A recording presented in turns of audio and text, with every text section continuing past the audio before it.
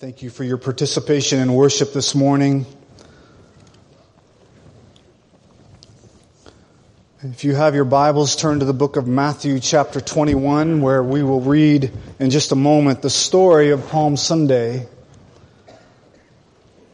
This morning we celebrate the triumphal entry of Jesus into Jerusalem. So happy Palm Sunday, if that's an appropriate thing to say.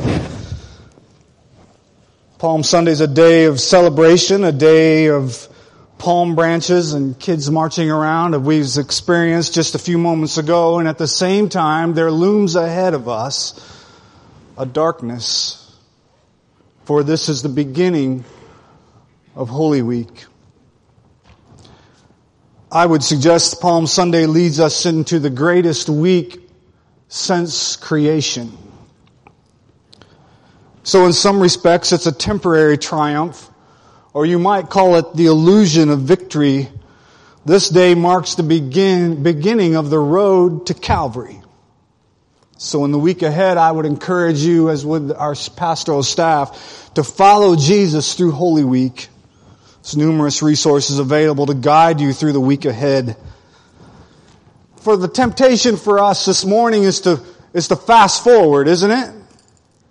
Wouldn't we like to just fast forward past the coming days and get past Good Friday and the betrayal and the cross and the punishment and all that comes this coming week and get to the resurrection day? That's really what we would like to do. That's where hope resides.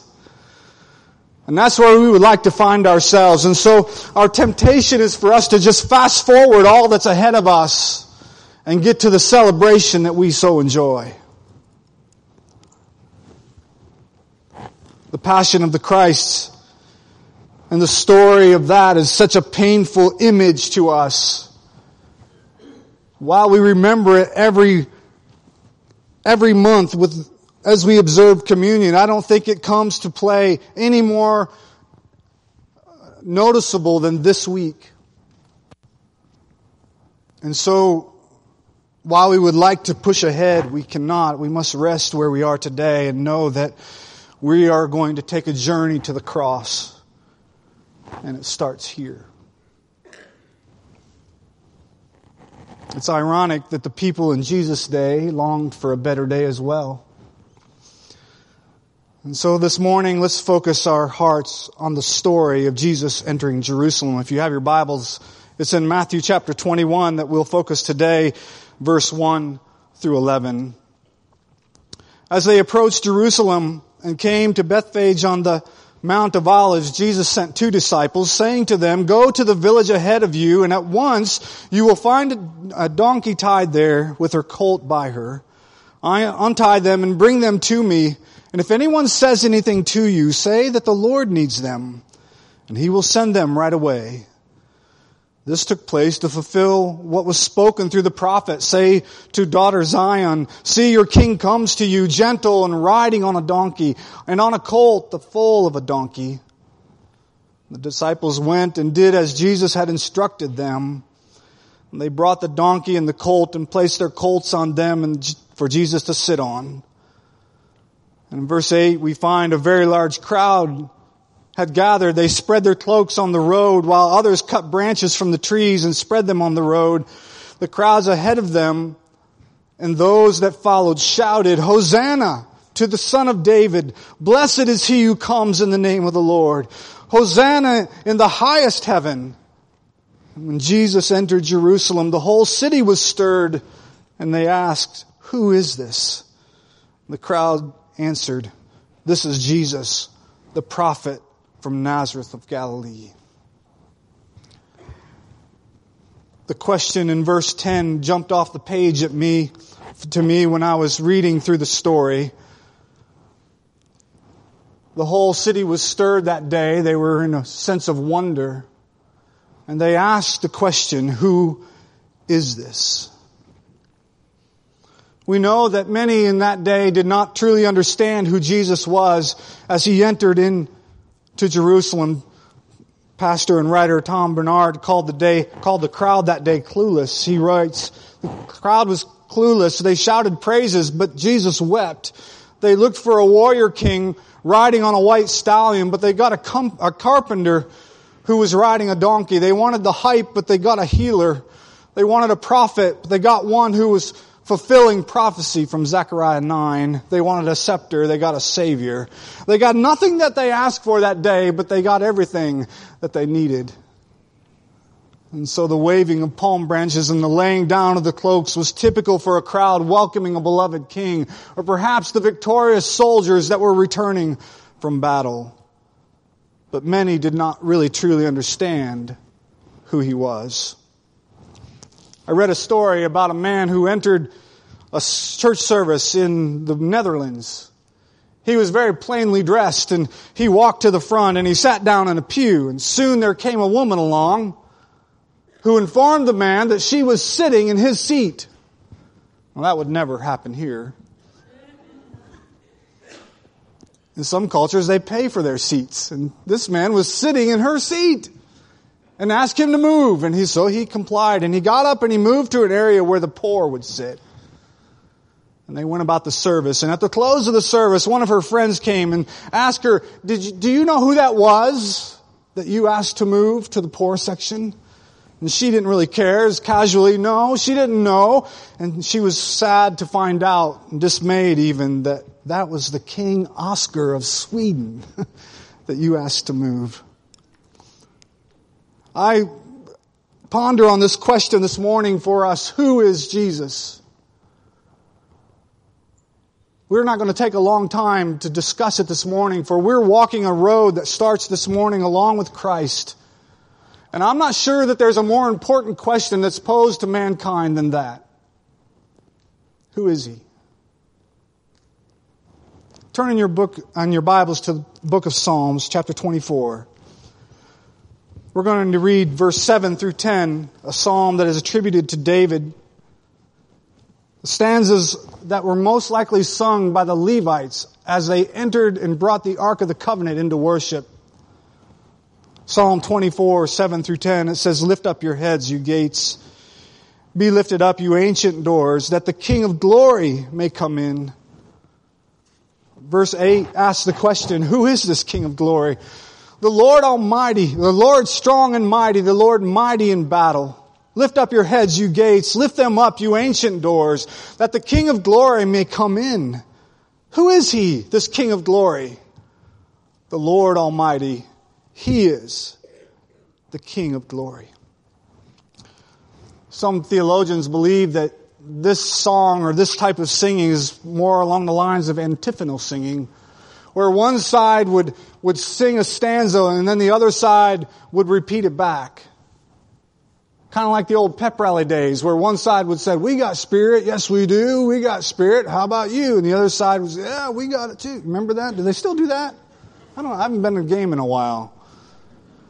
And then, one side would get tired, so they would just go, "We got more, we got more." I suppose modern day it'd be infinity, right? Cuts that out. That's kind of the way the singing went with this. One side would raise the singing and say, "Who is He, this King of glory?" And the other side would echo back, "The Lord Almighty, He is the King of glory." Throughout the New Testament, we find this question coming again and again. Many people in the Scriptures pondered who Jesus was. The disciples wondered in Matthew 8, who is this guy that the wind and the sea would obey Him? The crowds on that day, they thought He might be Elijah, the prophet, or perhaps the heir apparent to John the Baptist. The Pharisees, they weren't sure, but they thought He was someone to be feared. He was a threat to their organized religion. They seemed to think He was a heretic, somebody that had to be dealt with, certainly somebody that needed to be silenced. Who is this man? Some on that day saw Him for who He was.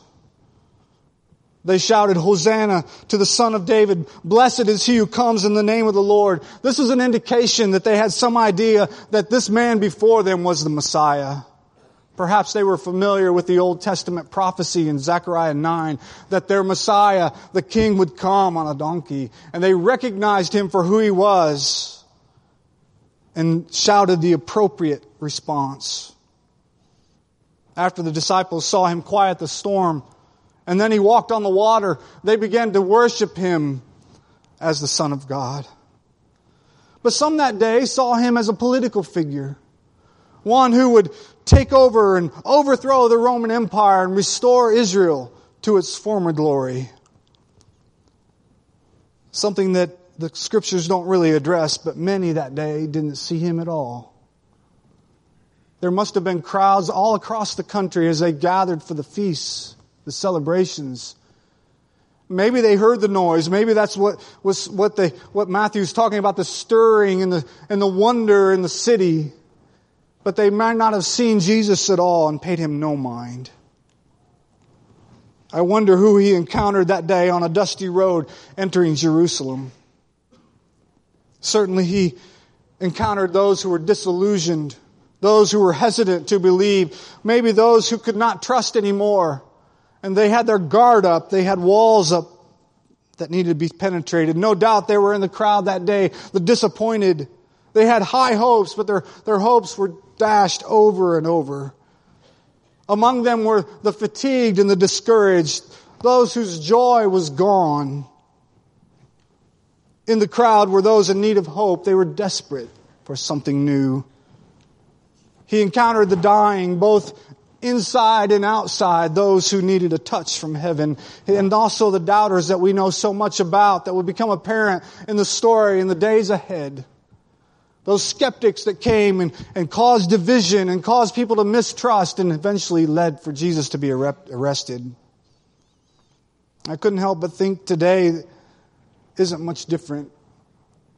As we celebrate these moments of Jesus entering in this triumphal entry, a temporary triumph that it is, that he encounters the same today as he did so many years ago. We live in a culture today that is moving Christ to the margins. I don't know that there's ever been a time in history when our culture has pushed so hard to move Christ out of the public arena. My father's 92 years old. He was a pastor his entire life. And I've talked to him about the things that he encountered as a pastor. And he has told me over and over, he said, Mark, it's not like it was then. It's different today.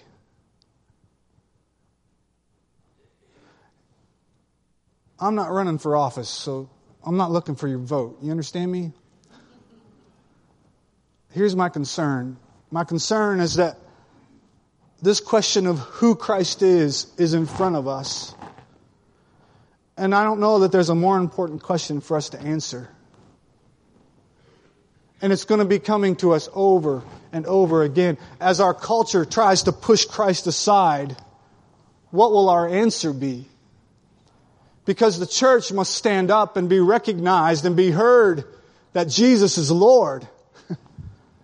Because if we're not, He will be pushed to the margins. I don't know what happens for the church of the future. I have my own ideas, and that's not my purpose for debate today. The question before us is the question that was there that day. Who is Jesus? And who is He in your life today? So who is this one that we celebrate this morning? He's the Son of God. He's the architect of creation. He's the conqueror of sin and hell and the grave. Isaiah called Him Wonderful Counselor, Mighty God, and He comes to bring a kingdom that is a kingdom of peace. Folks, in this era of incivility that we live in, we need a kingdom of peace to come upon us. John the Baptist preached about Him in the wilderness. He's the rose of Sharon. He's the lily of the valley, the bright and morning star, the fairest of 10,000. He's the Lord of all.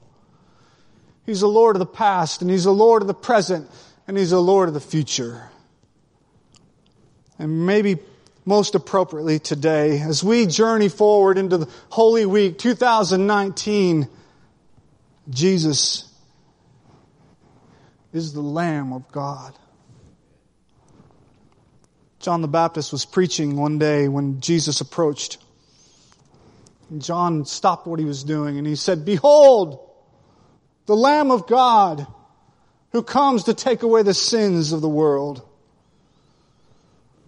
Isaiah 53, Jesus is described as a lamb who was led to the slaughter.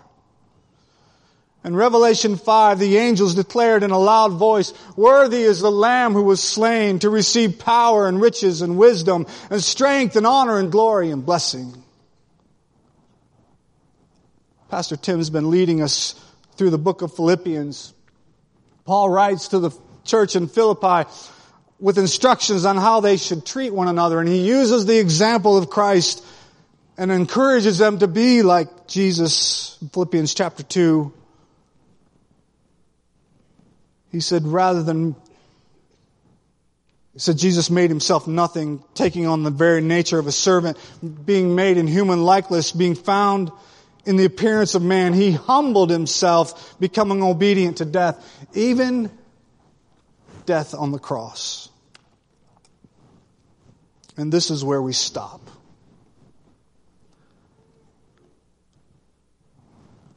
That's it. I felt this morning we don't need a lot of words. We're entering into the pinnacle of the Christian calendar. And so the journey of the cross begins right here. And so this is my question for you this morning. Who is Jesus? Who is He in your life today? You know, the battle for human mankind, for human souls, pivots on that question. The identity of Christ makes all the difference.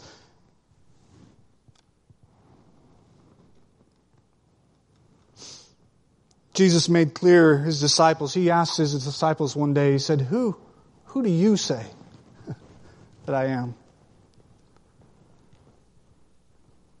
And I imagine if He stood before us today, I imagine He might ask us the same question. Who do you say I am? As we walk into Holy Week, we are going to be bombarded by all the celebrations, the secular kind of focus, and we enjoy the fun activities. But the question remains. And so if you settled the question, that's great. Will you take the answer to your place of work and your home and your school and your neighborhood and let people know that Jesus is Lord? And maybe you're here this morning and you say, I know Jesus, but I'm like some of those people on the sidelines that day and I haven't called Him Lord. I know that our pastoral staff is here. They would love to meet you at an altar of prayer and help you pray to receive Christ. When we call Him Lord and we surrender our lives to Him, He changes everything. And that's what we find in the week ahead. As we were talking about the service amongst the planning team, the worship team, we talked about closing with a song about the cross. And the question came, is it an appropriate thing for Palm Sunday? And so it's a sending song. It's different than what we would normally use for a sending song, which might be like, we're marching to Zion kind of thing. You know what I'm saying? Like rally the troops and here we go. It's not that.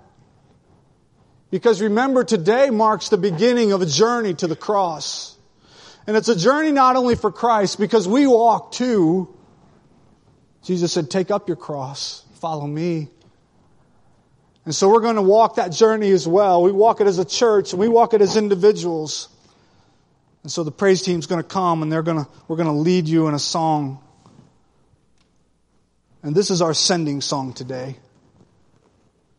Lord, lead me to the cross. Who is He? Who is He? Would you stand? Heavenly Father, we thank You, Lord, for the celebrations that we enjoy today. And Lord, as we think about the week ahead. May this question come to our hearts and minds again and again.